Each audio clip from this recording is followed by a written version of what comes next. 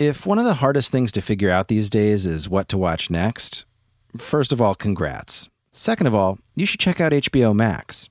Discover something new to watch on HBO Max like Lovecraft Country, the new HBO series from Jordan Peele, Misha Green, and J.J. Abrams that's got everyone buzzing. Plus, HBO Max is the only place you'll find new binge-worthy Max originals like Selena Gomez's new cooking show. You heard that right. Selena Gomez is learning to cook, from some of the world's best chefs, no less. Find your next favorite all in one place on HBO Max. Start streaming today, download the app, or visit hbomax.com to start your free trial. This episode is brought to you by U.S. Cellular. Let's talk about your cell phone carrier. When you think about your plan, does what you're getting feel fair? When it comes to staying connected, don't settle. When you switch to U.S. Cellular, not only do you upgrade to fair, you're also joining a reliable network you can trust to have your back. No hidden requirements, no activation fees. Now that's fair. Learn more at uscellular.com. Hi, I'm Kara Swisher, editor-at-large of Recode. You may know me as someone who would hate to share a debate stage with Kamala Harris, but in my spare time, I talk tech, and you're listening to Recode Decode from the Vox Media Podcast Network. But today in the red chair, we have someone who has been on that stage. It's Senator Michael Bennet from Colorado, who's also running for president of the United States. He announced his candidacy in May and has made no secret of the fact that he thinks many of America's leaders are corrupt and possibly sociopathic. Senator Bennet, welcome to Recode Decode. It's wonderful to be here. Thanks for having me. I have to say one thing. I know I work for your brother a little bit. I don't really work for him. I don't listen to him at all, but James Bennet That's what he tells me. Yes, exactly. He's the head of the opinion section of the New York Times, and I'm a contractor there. So that's my little disclosure. But I don't care if I bother him in any way whatsoever. So let's talk about you running for president. You and I met a couple months ago, and I had one of the best conversations I think I've had with a politician in a very long time, because you were talking very deeply and substantively on issues. And we're in the midst of a campaign where it's very soundbitey, it's very twitchy, there's all kinds of stuff going on. Talk a little bit about your background, because I think it's really important. Some of the topics I want to talk about: education, about tech, about how to essentially fix democracy and what's going on. Well, first of all, I think that's what we have to do. And when I say we, I mean all of us. I think you have a job to do. I have a job to do. We have to have a much more elevated expectation of our politicians and our journalists and ourselves as citizens. This is a self-governing enterprise that we're involved with. And this is not one of these things where we're waiting around for some great leader to come save us or for Donald Trump to say, I alone can fix it. Nobody else can fix it but the American people. And I think tech has a lot to do with that, but we'll get to that. My background is sort of weird. It's kind of a sketchy background. I've been in the Senate. I've been in the Senate for 10 years from a purple state, Colorado, which is exactly a third Republican, a third Democratic, and a third independent, which has its own challenges and is a fascinating place to represent. But before that, I began as a lawyer and then was in business for almost 7 years, turning around distressed companies, and then was superintendent of the Denver Public Schools for 5 years, which is really the most meaningful job I've ever had. How did you get to that job? Because I want to talk about changes in education. So that job, I was working for the mayor of Denver, who's this guy named John Hickenlooper, who's also running for president. He was our great governor in Colorado. But then he was becoming mayor, and he was a business person. I had helped him with his campaign. Went to be his chief of staff, and we assembled an incredible team of people in the city and county. And at about the 2-year mark, the existing superintendent in Denver decided to leave, and the independently elected school board for the Denver Public Schools hired me to be the superintendent. I think they thought it was important to have somebody who had a sense of the politics of the place we were working and had turned around failing enterprises. Right. And it wasn't just— But you didn't have a background in education. No background in education. Right, right. And what did you think when you got a hold of something like that? Because I do want to get to— the concept I want to get to is what do we do now about education? So my first thought when they came to see me was, there is no way I want to associate myself with the wreckage that, exists in urban school districts all across America. But the more I read, the more compelled I was by the mission, because the kids have done nothing wrong. The kids have all the intellectual horsepower they need to do the work, to be able to thrive as citizens, to contribute to the democracy, to contribute to the economy. But our obsolete system of public education is not supporting them. Right. And that's not the fault of educators. It's not the fault of anybody. If there is any fault to cast, it's America. And we have treated America's children like they're someone else's children, not like they're our own children. That's why we're still on an agrarian calendar that belongs to a time when we needed kids to work in the fields. That's why we don't have the sense to create opportunities for kids to go to school maybe at night when they could work during the day. I mean, there are all kinds of things that we should be doing differently. And the more I read about it, the more compelled I was by the mission. And I have to say, there was not a day. It was brutal. Often it was hand-to-hand combat. There was not a day when the mission of that school district didn't animate me and didn't make me feel like I was actually making a contribution to my community. Do you feel that it was a successful? I think we were successful, but not as successful as I would like to be. So we still have massive, even though our kids in Denver have grown much more over the last 15 years than, and by the way, that was the work of my successor and a lot of other people, but our kids have grown dramatically in Denver. The graduation rate's much higher. The college going rate's much higher. The success rate on things like the AP tests are much, much higher. And even with that, we still have incredibly stubborn achievement gaps between Anglo kids and kids of color, between wealthy kids and kids that aren't wealthy. But there was a study that came out last week from Stanford that said that the growth in Denver is now so much stronger than the rest of the districts in Colorado that it is the equivalent of the kids in Denver having 60 additional days of education each year for the last 3 years. Although it doesn't get to the concept that it's the wrong kind of education system in general. That's true. Going forward for jobs. That's true. So when you decided you became a senator, you've been there for 10 years. How do you assess your tenure? I think for the first term, I've now been there for 10 years, as you said. For the first 6 years, for me, it was all an exercise about showing that I could work in a bipartisan way and accomplish results, even though Washington was completely broken. Right. And I had a Machiavellian reason for wanting to do that because I didn't want people to give up faith in the system, and I wanted to get reelected, and I thought in a state like Colorado, which was a third, right, it was important to show that you could work with people on the other side. So whether it was being part of the Gang of Eight on immigration reform, which I was, or rewriting No Child Left Behind and putting that out to pasture, which I did with Lamar Alexander as the chair of the Help Committee, or rewriting the way the FDA approves life-saving medicine with Richard Burr to create what are called breakthrough therapies, which cut the red tape for massive amounts of drug approvals in this country. That was the story of the first 6 years I was here, which was dysfunctional system. We can still get things done. Then I was reelected the year that Trump was elected, which was shocking to me.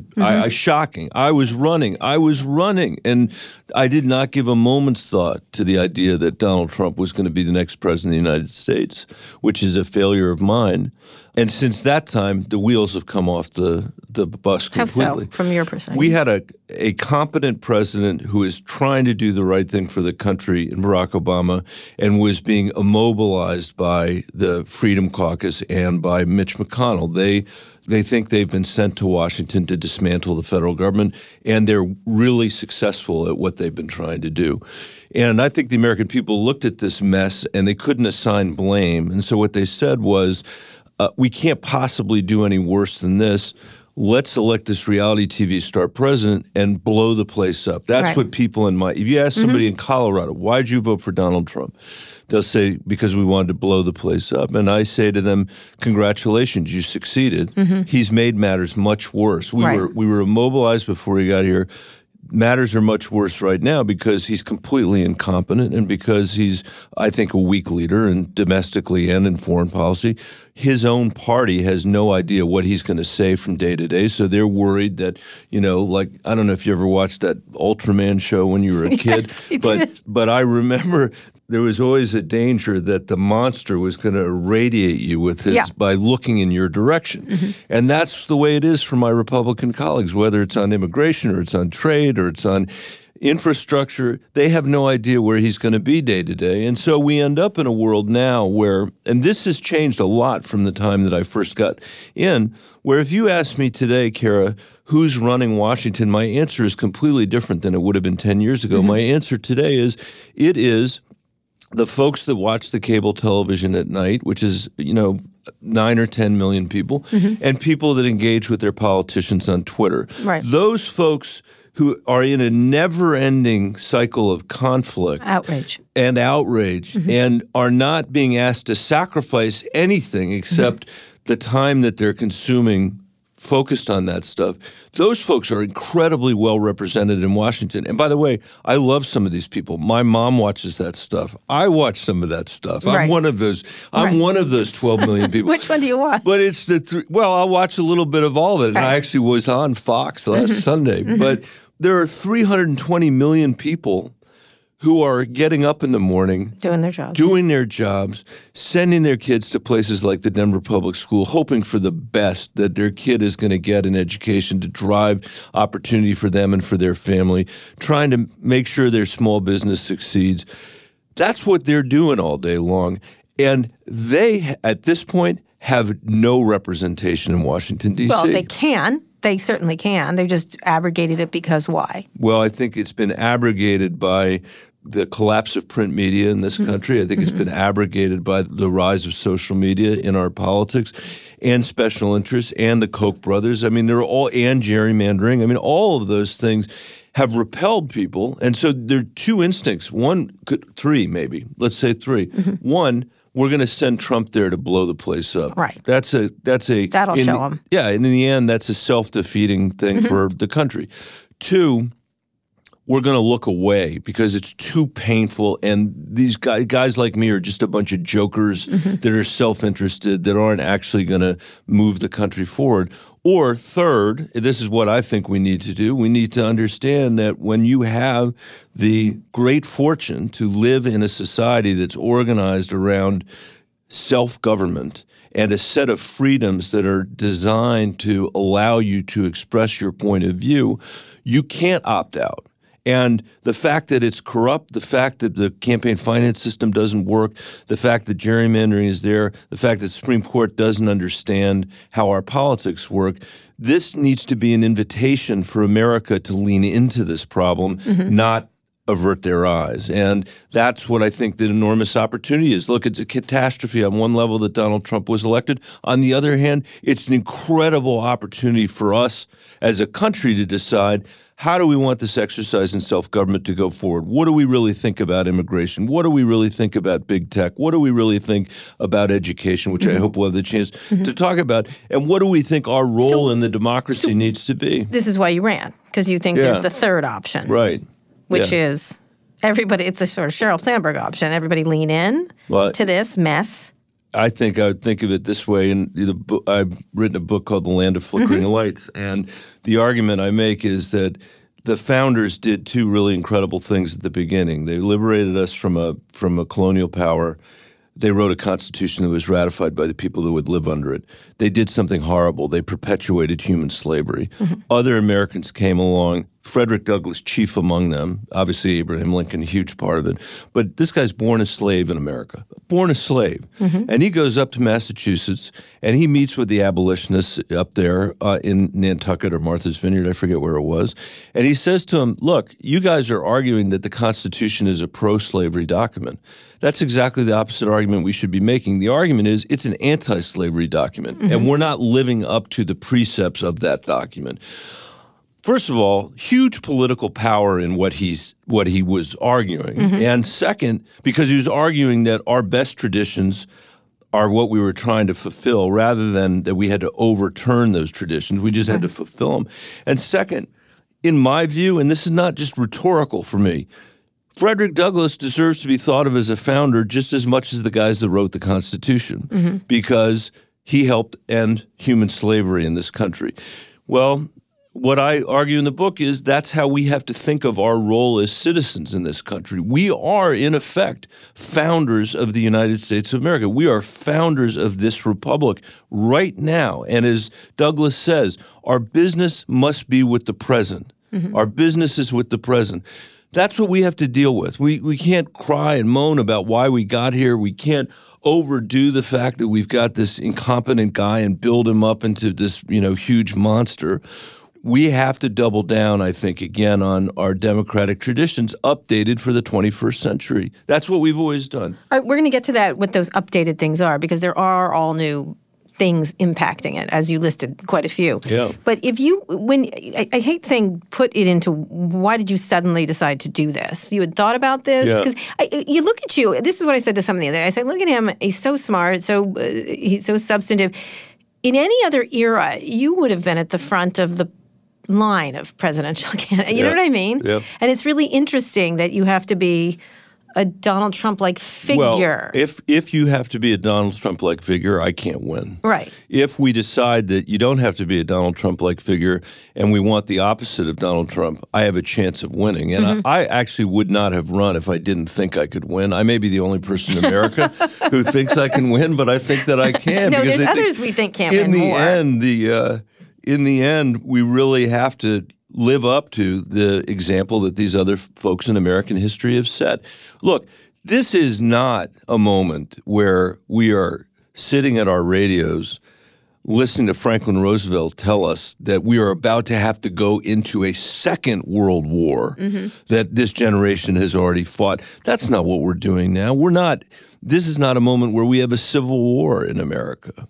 But we do have really fundamental challenges that the school kids in Denver can't solve because they're too busy going to school, and they need us to do our work. They need us to do our job. And I believe that out of this conflagration, we're going to put ourselves back together again because that's what we've always done. All right. We're here with Senator Michael Bennet. He's one of the Democratic candidates running for president. We're going to a quick break now. When we get back, we'll talk more about education, tech, and the things you need to do to win the presidency. Searching for what to stream next? HBO Max is where all of HBO meets the greatest collection of movies, shows, and Max originals for everyone in the family. Discover something fresh to watch with new HBO series like Lovecraft Country from Jordan Peele, Misha Green, and J.J. Abrams, or The Undoing, starring Nicole Kidman and Hugh Grant.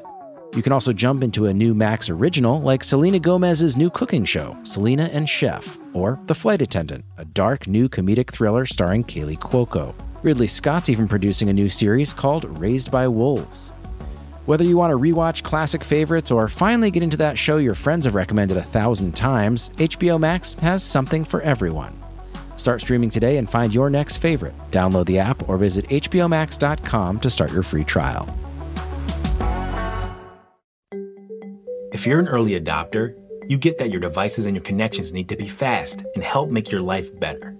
But you might be forgetting one thing. Tech should be fair, too. Fairness isn't a new idea, but it is to wireless.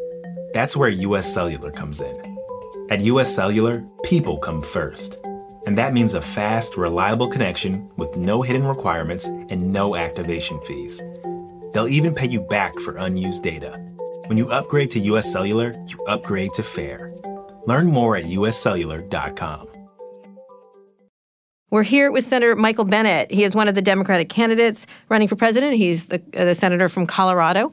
Let's talk about what it takes to win right now in this environment. And I want to we talked, I noted it's a twitchy time. Everything is sound bites. You had a sound bite, which my son noticed, which was incredible, about being upset at Ted Cruz. That was a 30-minute sound bite. I know it was, but he listened to the whole thing. Right. But you know what I mean? He listens, he follows Alexandria Ocasio-Cortez, he watches and experiences. He's going to vote for the first time this year, in 2020, for president.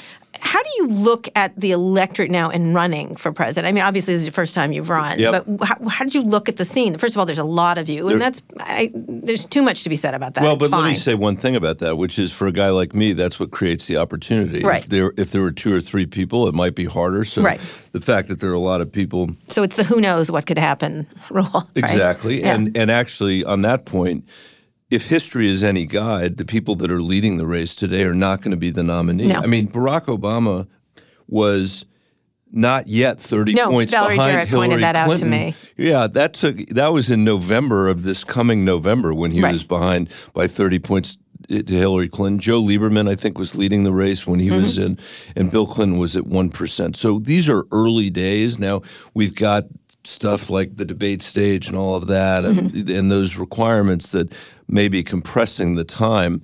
But for me, I look at it and say, look, there isn't anybody else in this race who's won a national race in a swing state. I'm the only one that's done that in Colorado, and I've done it twice. And those are tough races in a state that is hard to win twice. Once it's hard to win, twice it's really hard to win. I've won more votes than anybody else in the history of the state of Colorado, so I know something about winning in a swing state. I think that my experiences are different than anybody else here. I've got a longer tenure than many of them in the Senate and a record that's the one that I described earlier, but also experience in business and running the school district before, all of which I think gives me the chance, if I can do it, to set a deep keel and not get buffeted every single day by what's going on in the Twitter universe, just to shorthand it. I don't want to insult anybody, but just to shorthand it, when I think a lot of other folks are genuflecting to that day after day after day. And what I believe, based on my time in Iowa, New Hampshire, and South Carolina, is that the Democratic base, the base of the Democratic Party, is where I think it is, and I think that's where I am. It is not the Twitter base of the Democratic Party, this is something Nancy which has Pelosi talked about with me, and just recently she got herself in a little trouble. She did, and I'm not saying that in a way, I don't mean that to be pejorative. I think everybody should be involved in our politics however they want to be involved in our politics. I'm just saying that the people that don't show up on Twitter deserve representation as well. Yeah. That's all I'm saying. Well, it's a reactive kind of politics has become so reactive. It has become really reactive. How do you operate as a politician in that environment? I think that you have to have conviction about what you believe.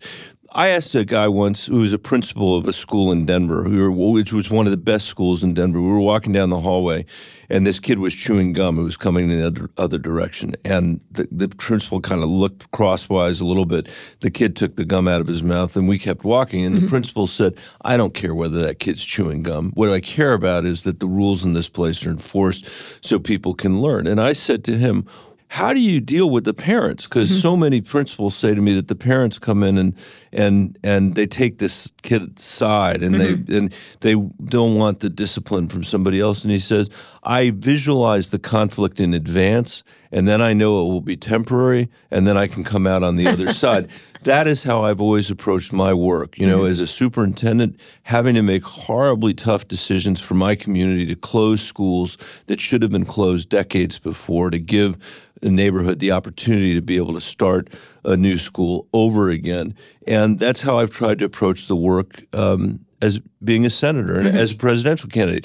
It may not work, but I believe there is a market for somebody who sounds like they're telling the truth. So how then do you break through? Because, you know, it is, whether you like Twitter or not, the media's on Twitter, it's reactive. Yeah. There's such an active I wrote a column today because the appeals court decided that Donald Trump can't block people on Twitter. Yeah, I saw that. And I wrote a piece about how now Twitter and Donald Trump are married together. This week he initiated a bunch of presidential orders on Twitter by tweet, which the people who were receiving them didn't understand. You know, and had to say to a judge, I don't know what he means. If I had an answer for that, I'd be a billionaire. Listen, what do you do in a governing environment But this is a serious issue. So Twitter does not run itself by Twitter. Twitter does not run itself by tweet. Twitter is a business enterprise. Right. And they have a board of directors that makes considered judgments about the continuing improvement of that enterprise. We have that responsibility for America, too, and we just can't do it based on what's happening in some social media storm on any given day. It doesn't mean that we shouldn't be taking it in as information, and I do take it in as information. But it is how things are happening now. It's not, people say we shouldn't, but it actually is. Everything is born out there. How do you switch back the governing to a much more standardized way? I'm not sure, but we were going to have to figure out a way to do that because we will not be able to govern if we keep doing what we're doing because we'll continue to be mobilized. Look, it's not obvious to me. I mean, this is not my specialty, it's yours. Not obvious to me why social media I wouldn't say unvarnished, but why it couldn't be a normative good in our democracy. That is, democratize our country, give more people the chance to participate, have leaders like me be more responsive to what people actually want for their families. And that was the idea. And that is not where we are. Where we are is in a downward spiral of vitriol and of attack politics and hyper-partisanship that is gratifying, I think, on a lot of levels. And people can't look away from it, almost like an automobile accident or something. But that's not. We can't run the country that way. So I want to ask you. So there's been a lot of the candidates. Some of the things you've been talking about, some of your issues have been varied. But Elizabeth Warren and others have talked about breaking up big tech and reining in big tech. Yeah. And I find big tech to be different than it's Facebook and Google and then everybody else in many ways. How do you look at all that? How do you think about the power of that? Because it has infected, whether it's the Russians, whether it's addiction, whether it's twitchiness, whether it's the inability to hold a cogent thought for very long or make policy that isn't impacted by it. So first of all, your observation is an important one, which is these companies aren't all the same, and we need to understand what each one does. I don't know whether the right answer is to break them up. I think the FTC and the Justice Department absolutely should be investigating them. I think we should be thinking about whether our antitrust laws still make sense in a world where it's not where the traditional way of thinking about this is the consumer harmed? Now we're living in a world where consumers are getting free stuff or from Amazon getting much, much cheaper convenience stuff. Delivery. Or like your pal Scott Galloway talks about, is in the position of being able to buy a grocery store and cut the market cap of every other grocer in the country by 20% just because Amazon's never expected to make a profit. Those are all huge issues that we should be looking at. Then there's the privacy issues, which are massive. Almost nobody in America thinks they've made a trade with the tech companies to give up their data to be monetized for whatever a tech company wants it to do. The fact that the app that has made the biggest difference in my life is Waze, because I now no longer sweat traffic. I'm in it because I have to be there. I know that Waze will get me out of it. If it can get me out of it, don't need to worry about it. But I haven't made a trade with those guys at Google for my data. Well, and that's a conversation. Well, it's a conversation we need to have. It was interesting. I was at an event last night and someone was talking about that. And I said, I like my free this, I like my free that. I said, you've made a trade, You're trading your personal privacy for that. And I said, you're a cheap date because they're making a fortune off of you and you're getting a free map. It's true. And it's kind of a trade of adhesion, not a real trade. And I want to mention one other thing that you just said. I was in the Mississippi Delta last week for 3 or 4 days. And my wife is from Marianna, Arkansas, which is the heart of the Mississippi Delta. This is among the poorest part of America. And I was meeting with some moms in a town called Helena, Arkansas. I have these meetings all over the country and at home where I ask people tell me about raising a kid in Helena, Arkansas. And what they went right to was, first they said, look, the education system isn't what it was when we were in school. These parents are in their early 30s, by the way. Right. And they said, all the kids in the Delta, they're just spending all day playing video games on their computers. They don't read. One of them said nobody goes to the library to check out a book anymore. Right. They have no internet at home because nobody can afford it, and nobody's bothered to build an infrastructure that can take it to their house. So what the kids do is they download the games during the day at their school, and then they go home and they spend all night playing the games and get no sleep. In Silicon Valley, I guess, there are people sending their kids to camp so they don't have to use computers, and they're not on iPads. And I don't want to sound like a Luddite or something, but from the vantage point of somebody in the Delta, that's how they're thinking about this stuff. Right. And when I think you and I talked about this the last time we were together, I, as the father of 3 daughters, I worry a lot about the violence that's being perpetrated on them because they're at home and they're, maybe they didn't get invited to the party and the party's all going on while they're there. The FOMA. Yeah. Yeah. And so then the final point is you mentioned is the Russians, for Christ's sake. Yeah. Sorry. The Russians. Go ahead. Russians, for Christ's sake. That's the name of my new book. That's not even. Well, I'm actually pulling together a bunch of the ads because nobody knows what these ads were. I mean, that's the point. And exactly. That's the point. And here we had a year, at least, when we could not detect Russian propaganda from our own political discourse. Mm-hmm. Facebook was saying would never have I think they said it didn't happen. It didn't happen initially. Yeah, and we were attacked by a foreign government with a malign interest who's running not just anti-Hillary ads, but pitting African Americans against police officers and police officers against African Americans. I saw one this morning of Uncle Sam lying in an alley mainlining oil, and this was a Russian ad, and they were saying, why are we giving these guys $10 billion of subsidies when we're not investing in our schools? This is the Russians. Right. Indistinguishable from our stuff. Yeah. And, of course, they have every economic Making a fair point. True. I actually agree with the point. They shouldn't be subsidized. Right. But I believe that because they shouldn't be subsidized because that's not good for America. Mm-hmm. The Russians believe that because they're trying to get an economic advantage for their petroleum industry. Right. And which is basically Mother Russia. Right. And Trump still claims this didn't happen. So you're in the Senate. This is something that happened. And the Senate was investigating. Senator Warner and Senator Burr were behind that. When you're facing an election like that, where it's going to come on again, where the way I look at it is the Russians did not win the Cold War, but they're winning this one, or the Chinese. This is a way they can win in a way that they couldn't before because they didn't have the military might, they didn't have the citizenry that was behind them, they didn't have the money and all kinds of things. And this way they can win in a way that's much more effective. They didn't have the innovation. Nothing. But this works because destruction is easy. Right. Destruction is easy. Yeah. And this is a very sneaky way to destroy. How do you, running at this time, why hasn't the Congress pushed back enough on this? Well, I think the guys that you mentioned, Warner and Burr, are trying to do it. I'm on that committee, and I can't talk about the intelligence. But what I can say is we have learned a lot from what happened in 2016.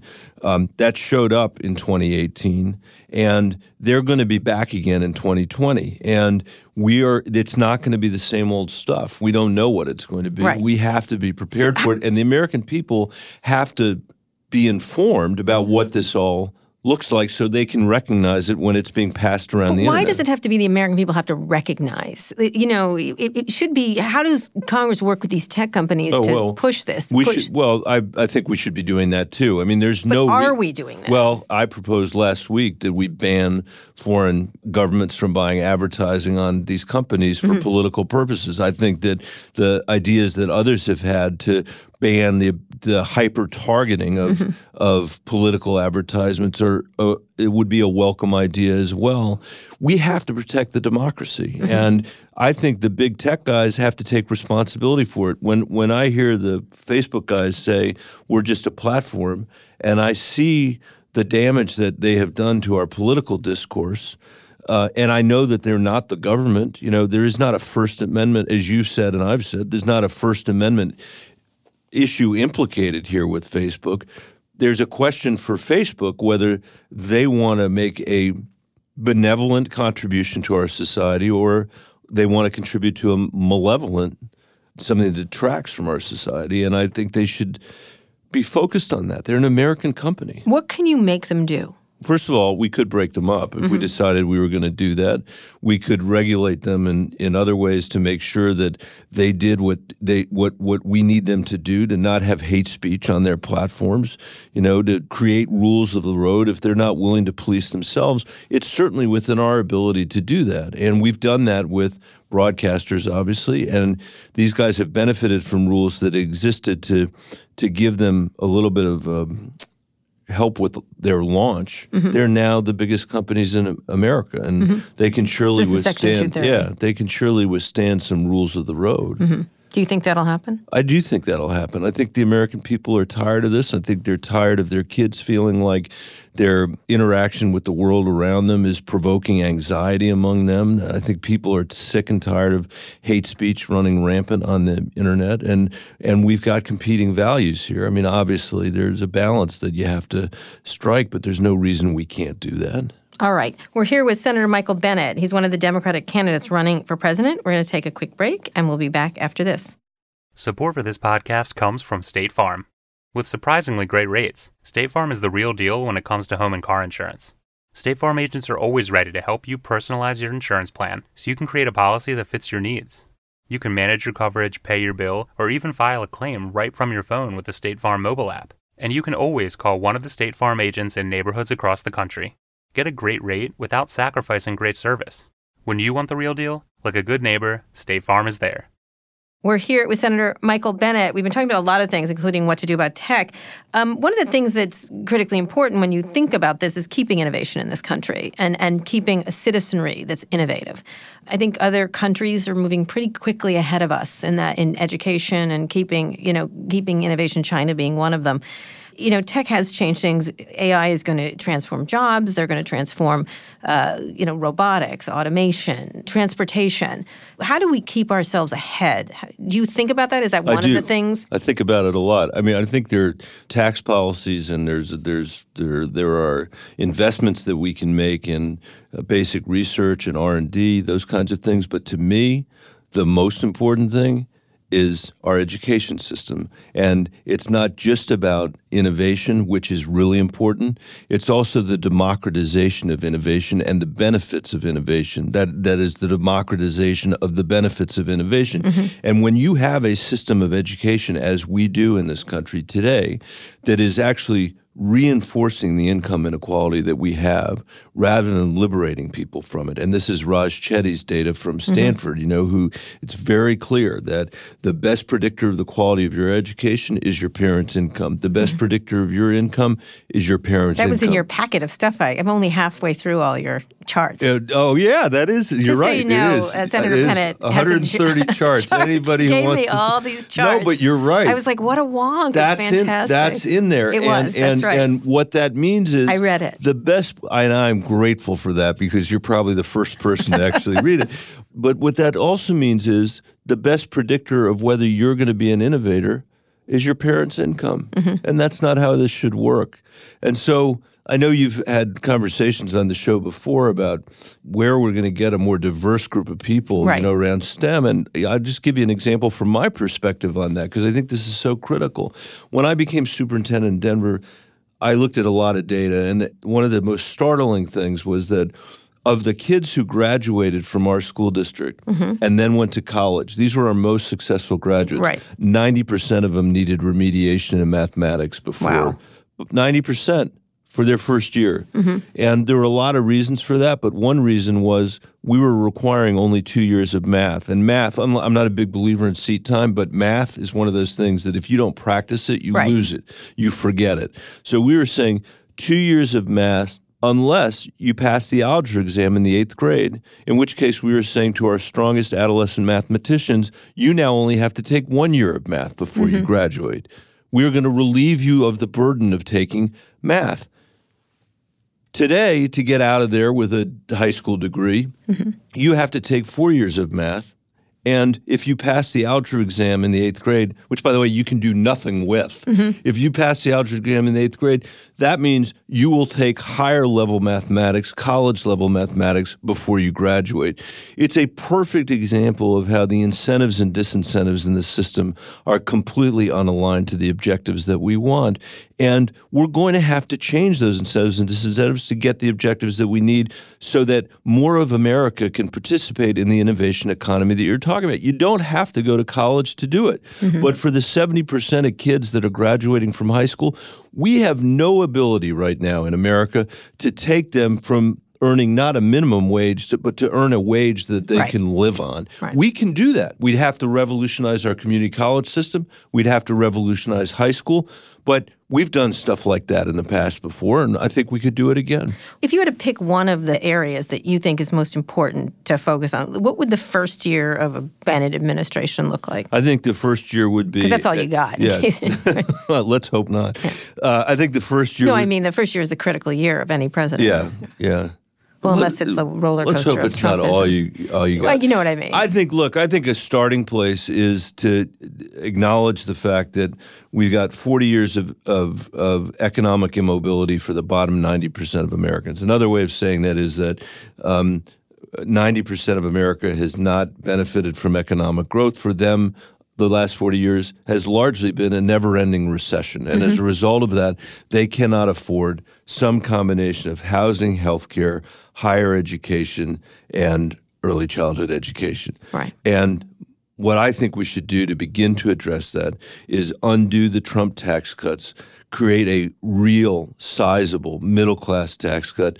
My plan's called the American Family Act. It dramatically increases the child tax credit in this country. It's Bennett Brown is the name of it. And then Brown Bennett is the name of this big expansion in the earned income tax credit. You take those two things together, you've given the middle class a huge shot and in the arm, and we've reduced childhood poverty in America by 40% just by doing that. We've ended $2 a day poverty for kids in America. Those would be worthy things to do anyway. And I think while we're doing that, we have to act from day one forward. I've laid out a plan over a 9-month period to act on climate change, which, we have to do. Isn't that Hickenloopers?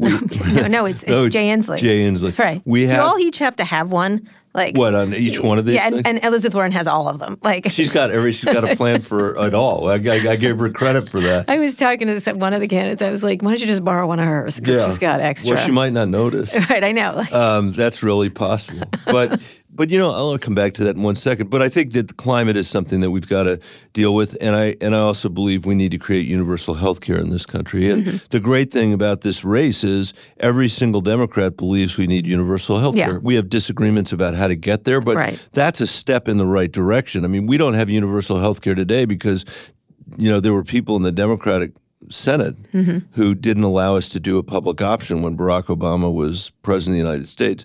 We now have a real consensus on that, and I think that would be huge for working families in this country who are struggling because healthcare is such an unpredictable commodity for them. Now, when you talk about all these various things, how do you think the chances are of one of you winning in this race? It goes back and forth, and the numbers are funny. The economy's been great. The economy's been, overall, has been great. Jobs are strong. Yeah. The Fed looks like they're cutting again. The stock market went crazy today. How do you look at that environment and trying to win? I guess I'd say a couple things. One, I think the economy, on some measures is doing well, but this age-old problem of inequality and of people not being able to afford a middle-class life, or the people, who don't come to my town halls, who are working 2 and 3 jobs and are living in poverty and see no escape from poverty, people that I saw all the time when I was superintendent of the Denver Public Schools. As long as you've got no economic mobility, massive income inequality, and people feeling like no matter how hard they work, they can't move their family ahead, the democracy's at risk. And I think that I don't mean to, downplay the fact that we're in the 10th year of an economic period of growth. There's no question that's true. And Donald Trump managed to catch what will probably be the tail end of that because we've been growing essentially the same way since about 2009 when Barack Obama was president.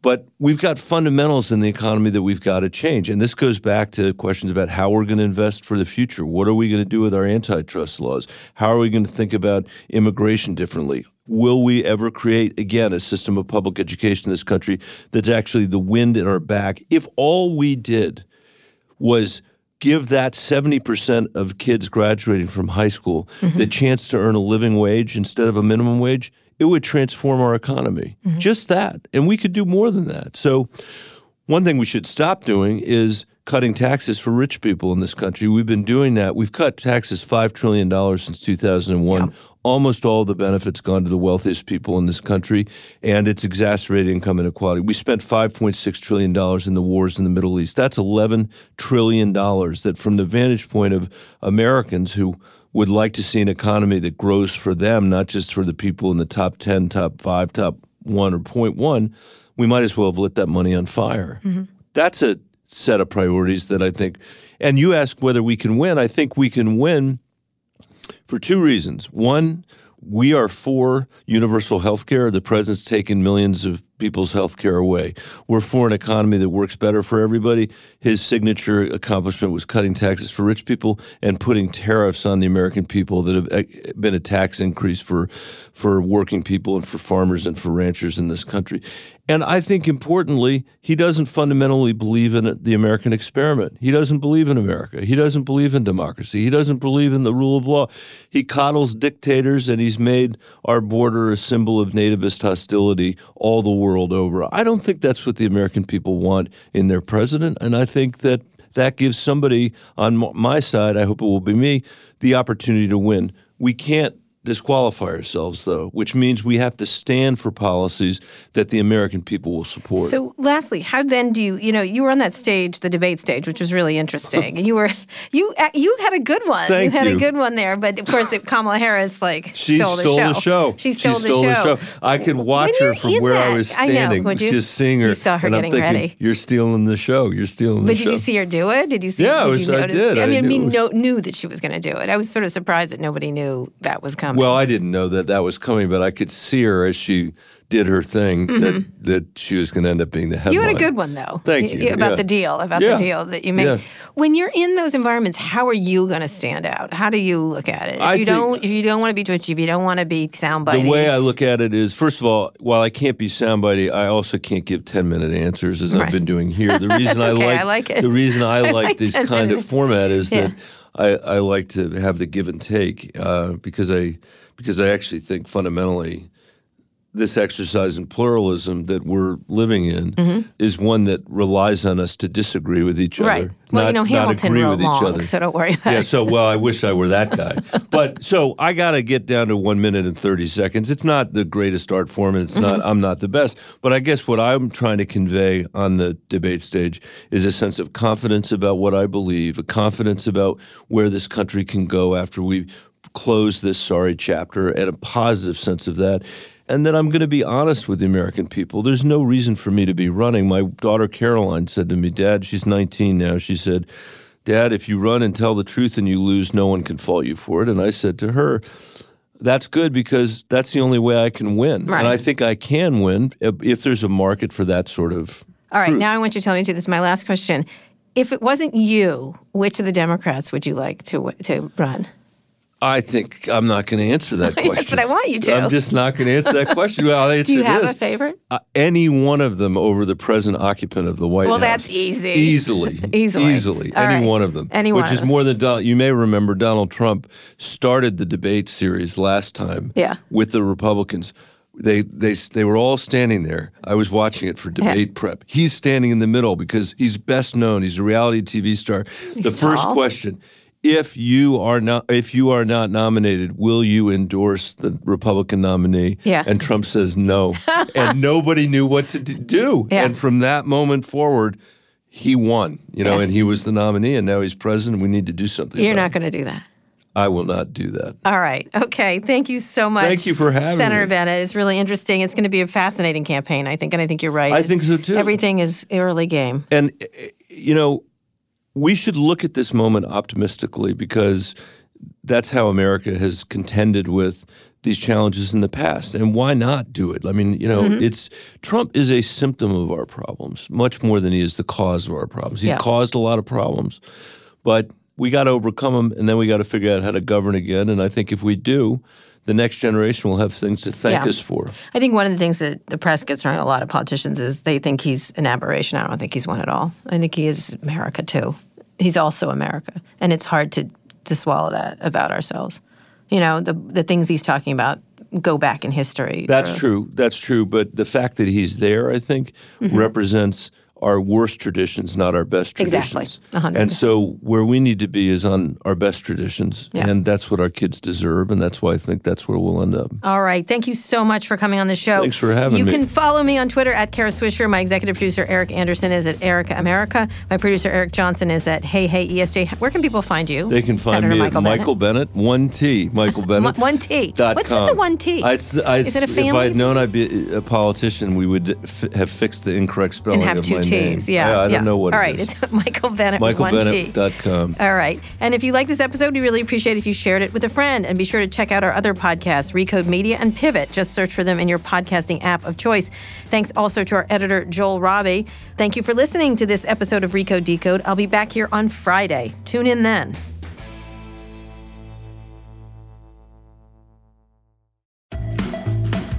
HBO Max brings all of HBO to your fingertips, plus an epic list of new Max originals. Whether you're into animation, classic movies, or binge-worthy series, HBO Max's suggested collections are curated by real humans, not robots, so you find the right thing to watch every time. With thousands of options for you and the family to choose from, it's the streaming platform of your dreams. HBO Max, where HBO meets so much more. Start streaming now at hbomax.com.